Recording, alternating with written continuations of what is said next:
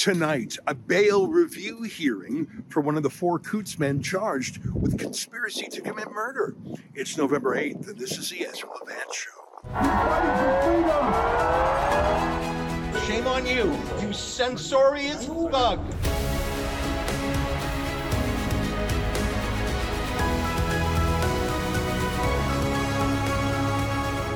EZRA LEVANT here. It is windy and frosty. That's what it's like these days.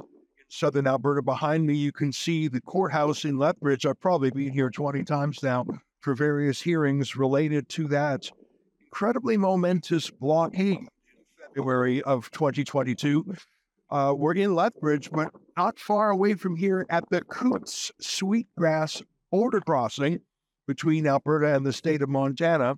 A bunch of truckers and farmers and basically local folk decided they were done with Justin Trudeau's bigoted and civil liberties destroying lockdowns and vaccine mandates. And inspired by the main trucker convoy in Ottawa, they had their own blockade. But the difference was Coutts, Alberta is far away from large population centers with large police forces and manpower. Ottawa is a city of around 1 million, and it's not far away from Toronto and Montreal. So it was very soon that large police and paramilitary forces could be dispatched. Not so in Coutts, Alberta. There were some RCMP that showed up in force, but they were vastly outnumbered. In fact, there was this one showdown where the police came and looked impressive, but the truckers and farmers and others did not bend, and the RCMP simply retreated. Do you remember this incredible scene?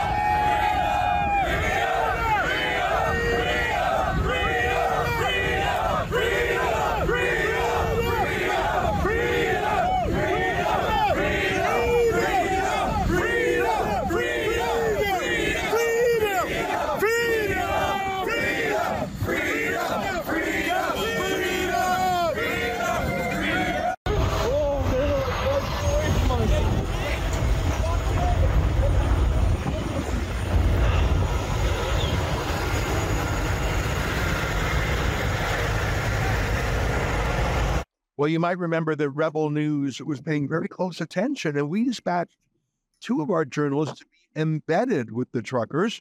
In fact, they stayed there 9 days straight, which makes me chuckle every time I say that because, of course, they didn't bring a change of clothes. They had to go back to Calgary to get fresh undies. But we owned the coverage of that. We got to know a lot of the men. We were in that saloon where the men spent much of their evenings. It was so bitter cold. You might recall that Rebel News did something else that during that occasion. We dispatched a lawyer and soon a team of lawyers to go down to the men, to be amongst them for 2 reasons. First of all, to give them legal advice on what not to do and what they could do and what the risks are, and basically to give them legal resources on how to handle civil disobedience in a manner that didn't get out of hand. And the second related reason was that they would be a liaison with the police and the police negotiators, because I spoke to a couple of truckers directly myself, and our people reported that the truckers were being tricked and dealt with in bad faith by police negotiators. I absolutely believe that. So we dispatched the great Chad Williamson, one of the winningest lawyers who we're affiliated with. He went down there, and not only did he give good advice to all the truckers and give them their card in case they were arrested, he did some journalism there too. Here, take a quick look at some of what Chad said when he was on location. For my reputation, I do as well. First of all, I just want to commend you guys and congratulate you for taking a stand for our constitutional rights our charter rights and for exercising your right to peaceful protest. So on behalf of Albertans and Canadians in general, I thank you for what you've done. It's going to be a trying process, and frankly, I can't promise you guys that we're going to be able to fudge the government on this stuff. But we've got, we're the people and we've got the power, right? So give yourselves a round of applause just for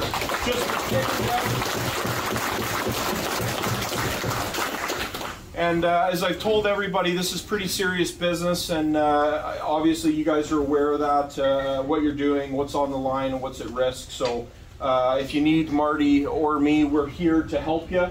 The legal fees are being crowdfunded, so that's great, and you guys will have representation, okay? So thank you guys again. We're not going to be going anywhere, so we'll be floating around all day if you have any questions.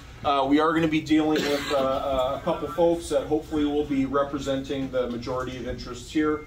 And once we have a little bit of a meeting downstairs, we'll be establishing our connection with the authorities to start negotiations. So thank you guys again. Again, big round of applause for everybody. This isn't easy, and my family arrived in Alberta at the turn of the 20th century, over 100 years ago, and I'm about as Albertan as they come, but I still don't think that even measures up to what you guys are doing, no matter when your families arrived in this province. So my hat's off to you, okay? And thank you as well. Yeah, thank you very much. Well, Rebel News knew that this was an important event, and we also knew that it was, in some ways, against the law. But it wasn't violent. It was classic civil disobedience of the nature that Tamara Lich engaged in on the Ottawa and national scene. So Rebel News crowdfunded a legal defense fund. And in fact, to date, we've helped over 30 truckers in Alberta who received charges emanating from the convoy and blockade and from Coutts. In fact, we're representing a number of them. However, 4 men were charged not with civil disobedience or mischief or obstruction or minor things like that, and not charged as Arthur Pawlowski was for giving a sermon that, quote, incited mischief. News is crowdfunded a legal defense for him, too. 4 men were charged with conspiracy to commit murder, which is not civil disobedience, which is an extremely serious crime. And the murder that they were accused of conspiring to do was actually against police. Those men are in prison to this day, more than 600 days after their arrest. Now, people sometimes say, Ezra, why is Rebel News not crowdfunding for those men? And as I've said before, the main reason is that Rebel News and our donors gave money for civil liberties defenses, for peaceful civil disobedience, for Mahatma Gandhi style stuff, for Tamara Lich style stuff. And conspiracy to commit murder is not that. And our donors gave money for the Tamara Liches of the world, not for people who allegedly talked about killing cops. That's not what our donors supported. That said, because our lawyers were on the scene and had given out their cards, Rebel News did pay for the first instance. We did actually represent 3 out of the 4 men. And the reason for that is because we didn't know if the charges were full of hot air. We didn't know enough, and these men needed help right away. So we actually dispatched our Rebel News lawyers to help 3 out of the 4 men in their bail hearing. We didn't help the 4th man. There were 4 men, like I say, Chris Carbert, Chris Lysak, Anthony Olenek, and then a 4th man named Jerry Moran, who was actually never at Coutts, according to our 2 journalists in chat. They never saw him at Coutts. He's been lumped in with the other 3 men. I don't know what his connection to them was. He was not at that saloon or at that blockade. So we actually didn't know about him. Well, Rebel News did actually represent the 3 men at the bail hearing, and obviously that bail hearing was unsuccessful. I spoke to a number of senior lawyers about it who said, look, if you have the kind of evidence against you that the police claim to have against these men, about what they said, what they were reported as saying, about what they would do, there's no judge in the country that would let them out of custody. That's the opinion of 2 lawyers I spoke with. But apparently the 3 men were unsatisfied with the legal representation that Chad was providing them, and fired our lawyers and have gone on to a series of lawyers. And I'm not judging them. I mean, you have to trust your lawyer and like your lawyer. But I don't think even the best lawyer in the country would have got those men out on bail. And frankly, we don't know the depth of the case against these men. Which brings me to why I'm in frosty Lethbridge today. You can see the wind whipping those flags around. That's Southern Alberta for you. I'm wearing my vest to keep warm. As I mentioned, the 4 men of the Coutts 4 are in jail. And it's been almost 2 years. It'll be 2 years in February. And the trial of these men is not even scheduled until May, which will be more than 2 years after their arrest. And as you may know, under the Charter of Rights and Freedom and under common law before that, you're entitled to a speedy trial, especially given the stigma that is attached to being charged with the crime. And all the more so when you are actually in jail. Every day you're in jail for a crime that has not yet been proven against you. So what happens in Lethbridge today is one of the 4 men, Chris Carbert is his name, applied to the court to review his bail hearing, basically review his bail conditions. In other words, he wants to get out of jail now, and he's willing to put up certain conditions and promises so that he's allowed to get out of jail. Now, I'm a former lawyer myself, and you probably know this, that the main purposes of bail are, number 1, to ensure that the accused don't flee the jurisdiction before trial, that they don't run away. And this is often found by taking away the passport of the accused, having ties to the community, having sureties, people willing to post a bond or post money, having people watch over him. The second bail condition, a reason for giving or denying someone bail, is, are they a risk to the community? Are they a danger to the community? For example, if it is a serially violent person, are they at risk of harming the community if they let go? So those are the primary and secondary considerations for bail. There's also another one, basically, it's sort of a more general catch-all of justice being seen to be done. But Chris Carbert and his lawyer argued today that there were sufficient new facts that he should have a new bail hearing. One of the facts being the extremely slow progress of this case. And another fact being new disclosure from the Crown that the accused did not have in their hands for that first bail application. So I came to Lethbridge today, and I was actually the only person in the entire court. It was me, a clerk, and a sheriff. The judge was joining by video camera. The accused, Chris Carbert, was in a cell somewhere. I'm not sure if that was in the courthouse or in jail. There were actually 2 other journalists on the call, Global News and the Lethbridge Herald, and the lawyers. And the judge gave Chris Carbert a victory and said that he has met the threshold test. Sufficient things had changed since his first bail hearing that he will be given another bail hearing, a chance to present his case, his new plan, his new facts to a judge, and he might actually have a chance to be released. So it was not the main hearing today. That is yet to come. But what this was a judge saying, yes, I accept that things may have changed significantly enough that we ought to have a bail hearing and that Chris Carbert, one of the 4 accused, should make his case. So that's an interesting development. Of course, that is the big battle. Today was more a procedural blockade that had to be overcome. Now, I know I'm going pretty deep into the details here, but this case has animated a lot of people. I can understand why. Tamara Leach was put in jail for 49 days, and it was an outrage, but finally she was sprung. Arthur Pavlovsky was put in jail for 52 days, and finally he was sprung. But in the case of these 4 men, they've been in jail for more than 600 days. And if their bail is not reviewed, they'll likely be in jail for hundreds more. Like I say, the trial won't start till May, and it's surely going to go on into the summer. So naturally, people sense the enormity of pre-trial, pre-conviction custody. These men are presumed innocent until they're found guilty. So you have men with the legal presumption of innocence who are serving hard time. They are not in gentle jails. And so naturally, the political nature of the blockade, plus the enormous pretrial custody, has people quite agitated. And it is quite remarkable. And the judge acknowledged that that's an issue, although she said that a May hearing in her mind was not a civil liberties disaster. People can agree or disagree.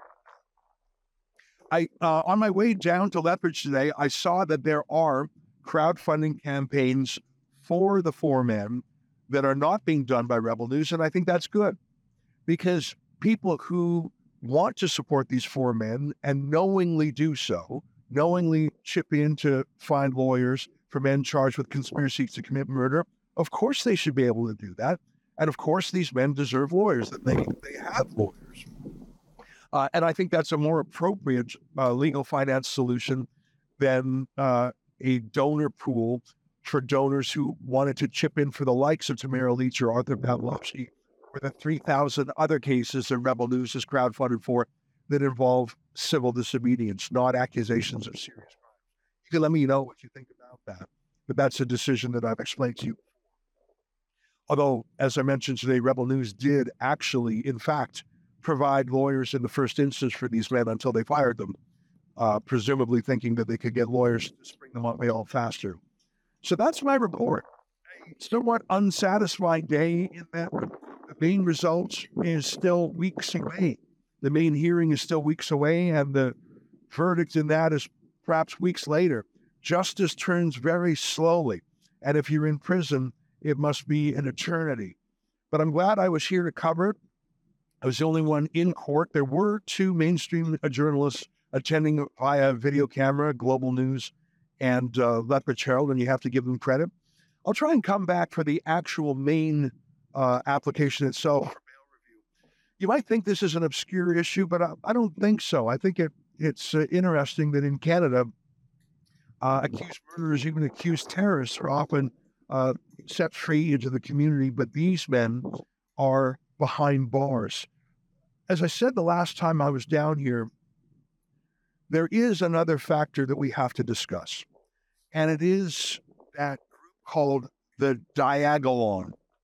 I'm not sure if you've heard of that. It's sort of a made-up paramilitary, militia-style, right-wing, jokey group, but the joke suddenly turned real. The men who were accused here showed some sort of affiliation with Diagolon online.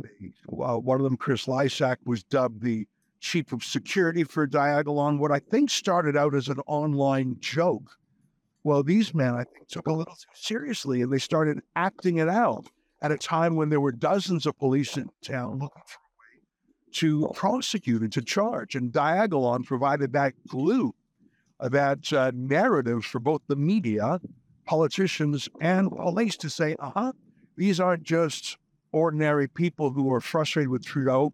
This is a conspiracy that have dark plans. It's not a conspiracy. It's a conspiracy to commit murder. And that was a charge they laid. It'll be very interesting to see what happens. I obviously do not know if these men are guilty or innocent. And I'll keep coming back here till we find out. I think this is an interesting case, and it's a case that Rebel News will cover. So that's my report from Lethbridge. Now back to the studio for an interview with our friend, Andy Lee.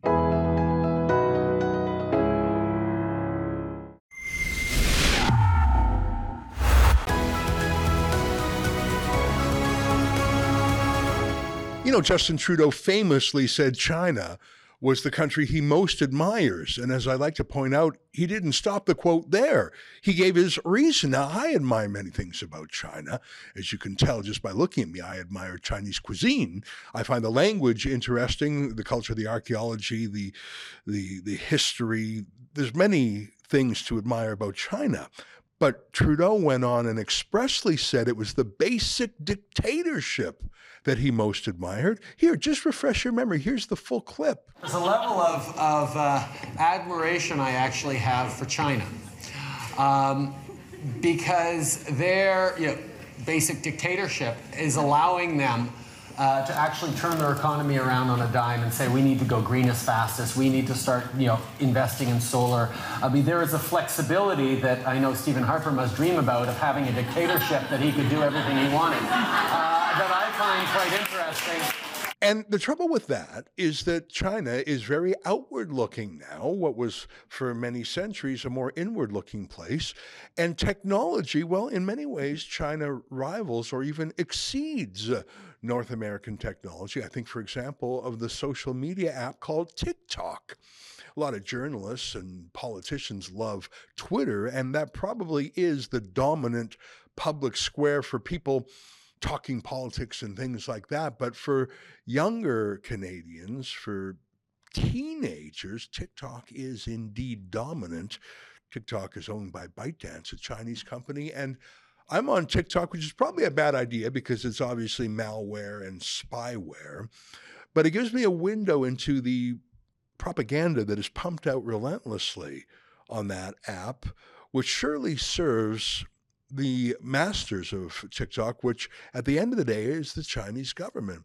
There have been discussions in both Canada and the United States to ban TikTok. But I was startled and pleased and surprised to learn that the government of Canada recently announced a ban of another Chinese app on government devices. I did not know this. But it was a story written by our friend Andy Lee, the special rebel rapporteur and investigative journalist. What a delight to have her on the show. Andy, great to see you again, and good work here. You really cover a beat that so few Canadian journalists do. Thanks for doing it. Let's go through this article, and welcome back, by the way. Yeah, we haven't seen each other in a while. You've been very busy. So yeah, let's dig into it. This is really good news for us. It's a good step. It's an important step.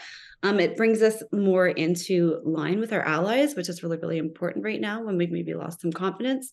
So the federal government moved to ban WeChat from federal devices, and this follows on something that they did earlier on in the year when they did do a TikTok ban as well on federal government devices and things like that.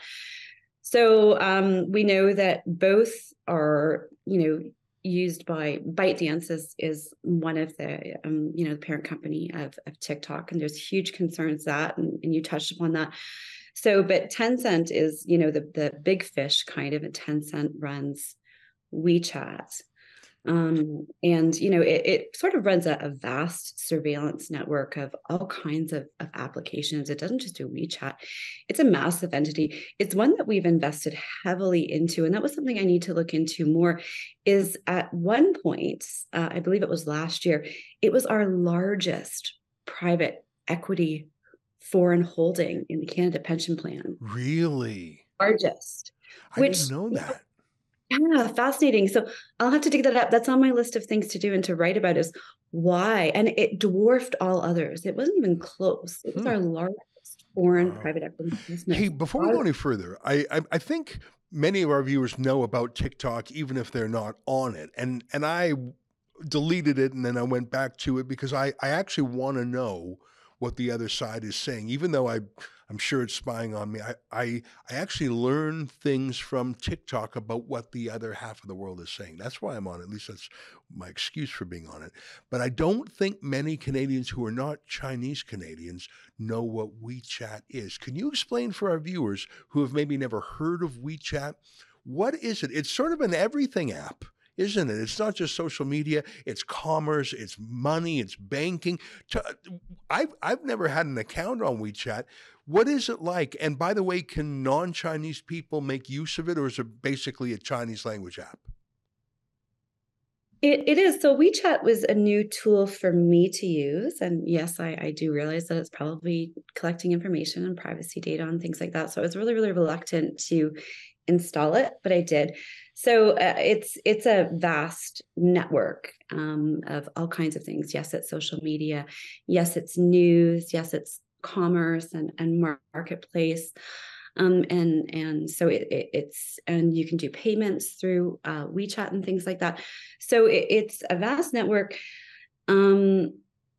Fascinating, the things that you can find there that you can't find anything else. And yes, absolutely, if you want a WeChat account, you can start a WeChat account. You need to send a QR code to somebody else who's on there, and they will sort of get you in. And so this is what we've done, is we've created our own WeChat network within this ecosystem, and we go in and we look for things and we find things. We get into people's chats and stuff like that. We got a lot of information on the foreign agent registry protest through WeChat. You know, it's very interesting you say that. We had a Chinese-Canadian staffer at Rebel News for whom WeChat was their number one source of news, which is interesting to me. Including news about Canada. And what I thought was interesting about that is, imagine getting your news about Canada filtered through China. I think there's a lot of Canadians who that's how they live. And that's another concern there. But it was a spyware, malware issue that made the Canadian government ban it. Am I right? So the exact statement was, WeChat's application data collection methods provide considerable access to the device's contents. So I think that the worry is that maybe they could backdoor their way into federal devices where they might be able to pull other information or sensitive information off of the government devices. So a very, very good move banning it. Not really sure why it was on there in the first place. Although another thing most people probably don't know is one of Justin Trudeau's election pledges, after he won the election back in 2016, and he was doing his China tours and things, he said that one of the main things that he wanted to do was increase his presence on WeChat to connect with the Chinese people. That was, and I've got that article, and I thought, well, wow, that's a fascinating thing, and I never knew that. So yeah, our politicians have been using it, and some of them have got busted doing some strange things on there. Like Joyce Murray, she was our digital minister, and it ended up that some of her posts had advertisements that were collecting funds for a lawsuit to try to sue Global News, who's been at the forefront of breaking a lot of foreign interference stories. It's so clearly an instrument of foreign policy for the government. Here, let me quote from your article. By the way, you had a great article about this a few days ago on the Rebel News website. The headline is, China protests Canadian WeChat ban on government devices. So it's not just the company. Let me read what the government of China said. So you know they're mad because they're weighing in on behalf of the company, which is just obviously fused and connected to the government. China strongly opposes Canada's latest ban on China's social media app WeChat, and urges the Canadian side to discard ideological prejudice, abide by economic principles, and provide fair, just, and non-discriminative business environment for Chinese companies, Foreign Ministry spokesman Wang Wenbin said. So you know what? I'm sort of surprised to read this, Andy, because everything I've seen from Justin Trudeau has been to capitulate to the People's Republic of China. Maybe this was just too far, and maybe our Five Eyes allies said, look, we just cannot abide the government of Canada letting the Chinese government spy on all your bureaucrats. Maybe a decision as wise as this was not made in Ottawa. Maybe it was made in Washington or London. Yeah, well, I think that was part of it. Was it was trying to bring us more into line with our allies and make sure that we're safeguarding national security and things like that. So a good move on their part, a little bit too little too late. I think too that there's just been too much questions raised about how the application has been used in interference. There are definite indications that WeChat was used for foreign election interference. That was put out CSIS docs and memos. Do we know how many ridings they interfered in? Not exactly, but there's no doubt that there was interference, and we were able to trace that back to certain state actors. It's hard because you don't want to stifle free speech, and we have a huge Chinese Canadian population, and yes, they do use this as a resource, and a lot of them probably aren't using it for nefarious purposes. Right? They're going there to get their news and things like that. The issue comes when you have state-sponsored campaigns, and that's what we've seen, and that's what the problem came in. So this report, this condemnation that was put out by the foreign minister of China, it went through Global Times. So we did some work earlier on Global Times. So Global Times operates under the umbrella of the People's Daily Press. And so that's the official news outlet of the Central Party of the Chinese Communist Party. So this is their sort of official state propaganda mouthpiece. Back when earlier on in the year, we had an alert put out by Global Affairs Canada saying that they had detected a disinformation campaign that they believed originated from the Chinese Communist Party.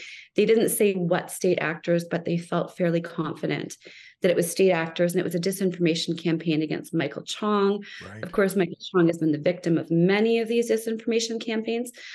But they didn't say who actually did it, but we were able to find out pretty quickly who did it through WeChat. So I went on WeChat and traced back where these articles were coming from. And they were coming from something called Global People magazine. And that is also a part of the Global Times, People Daily Press, Ministry of Propaganda sort of ecosystem. So that was one of the sources that was putting out things about Michael Chong. What did they say? They lied about his background and things like this, right? So to try to create fear and mistrust of him, saying he's not a real Chinese, talking about how he's hawkish on China and things like that. So this is a concern and how do you balance free speech rights when you know that you've got it's one thing for there to be an organic campaign, right? We can't stifle that. That's not really fair to our Chinese Canadians to say, you can't post bad things about politicians if you want on WeChat. But this is a totally different situation. Here we have state-sponsored campaigns doing it. The government of China doesn't have charter rights in our country. They don't have the right of freedom. It's not free speech when it's a foreign sovereign. Yeah, that's the whole problem. And the other problem too is that we don't have reciprocity. So Global Times and People's Daily Press, so they're designated as foreign missions in the United States, along with a lot of the official state propaganda accounts like Xinhua and China News Service. So what that means is that the United States has acknowledged that they're largely controlled by a different government outside of the United States, and they are acting on behalf of a foreign government. We don't sort of have that in Canada. So we've got, People's Daily and Global Times have got domestic bureaus in Canada, and they go around, they do whatever they want. They even get private FaceTime with some of our politicians. Right. And when was the last? Yeah, go ahead. Sorry, I didn't mean to interrupt you. Keep going. Yeah. So you see these sort of, these closed door foreign media events where mainstream media isn't permitted to go. And they get personal interviews with candidates, usually liberal candidates. I did point this out on Han Dong sort of gave Xinhua a special interview after his election night win. And I was kind of like, yeah, okay. So this is a foreign mission in the US, and it's not here, and they get to go around and get FaceTime. So they have very, very free reign. And this is why it's so important that we bring in a registry type of legislation. And we know that some people are stalling on it for obvious reasons. You're talking about registering the foreign agencies. You're so right. And the great point about reciprocity, Canadian journalists cannot just have free access in China. And by the way, they don't allow Facebook and Twitter in China, if I'm not mistaken. So why would we, and the chutzpah of the Chinese government to complain about economic principles while banning our social media. Andy, I'm so glad you're on this beat, and I want you to keep on it, because this is journalism that very few reporters in Canada know how to do and are motivated to do. And this is exactly what Rebel News is all about, and I'm so glad that you're writing and expressing your investigative research through our pages. So please keep it up, and please keep it coming. This was a small bit of good news, but it revealed a terrible fountain of propaganda and foreign influence. So keep at it, my friend. Yeah, I will. It's going to be really fascinating to see how these because we know that they ran influence operations just in closing, before the last election and the election preceding it. And they threw their weight behind certain candidates. And now we've got, it's one thing to say vaguely, oh, there's a CSIS memo saying that China's interfering in our elections. It's a little bit different when you actually find it and track it down to the source, like we've been doing, like getting it down to the IP address. It's originating outside of our country, somewhere in China, right? Be it in Henan or Fujian or Beijing or Shanghai or wherever. So it's fascinating, but it'll be really, really interesting now that we've got some of those core networks pinned down to see how they react in the next election. Throw their weight behind the same candidates that they did last time, or they're going to flip and try to influence conservative candidates, or are they going to stick with the horse that's going to come in likely last in the race? And how are they going to try to get in and influence those politicians now that we've been able to identify some of these actors? And again, these aren't everyday Canadian citizens. These are Chinese businessmen. They're United Front. They go overseas. They shake hands with Xi Jinping. They go to the political conferences and all the United Front conferences. I actually found one of Justin Trudeau's volunteers, and there's a hall, and his photo is up in there as one of the most successful overseas, I guess, influencers. Yeah, you could say. Yeah. And that's another article I've got to write up. I was like, oh my gosh, he's got like a whole sort of display dedicated to his work that he's done in Canada. And most of that work was done cozying up to certain politicians and trying to influence them. And he was happened to be really involved in the protests against the agent registry. Go figure. So so fascinating. It'll be really, really neat to watch.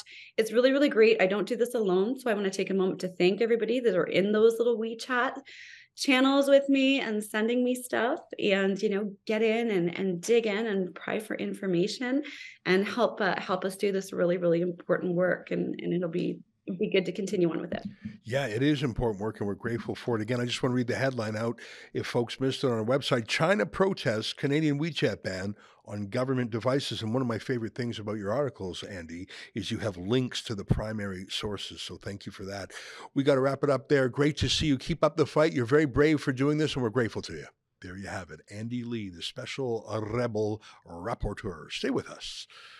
My final thoughts are next.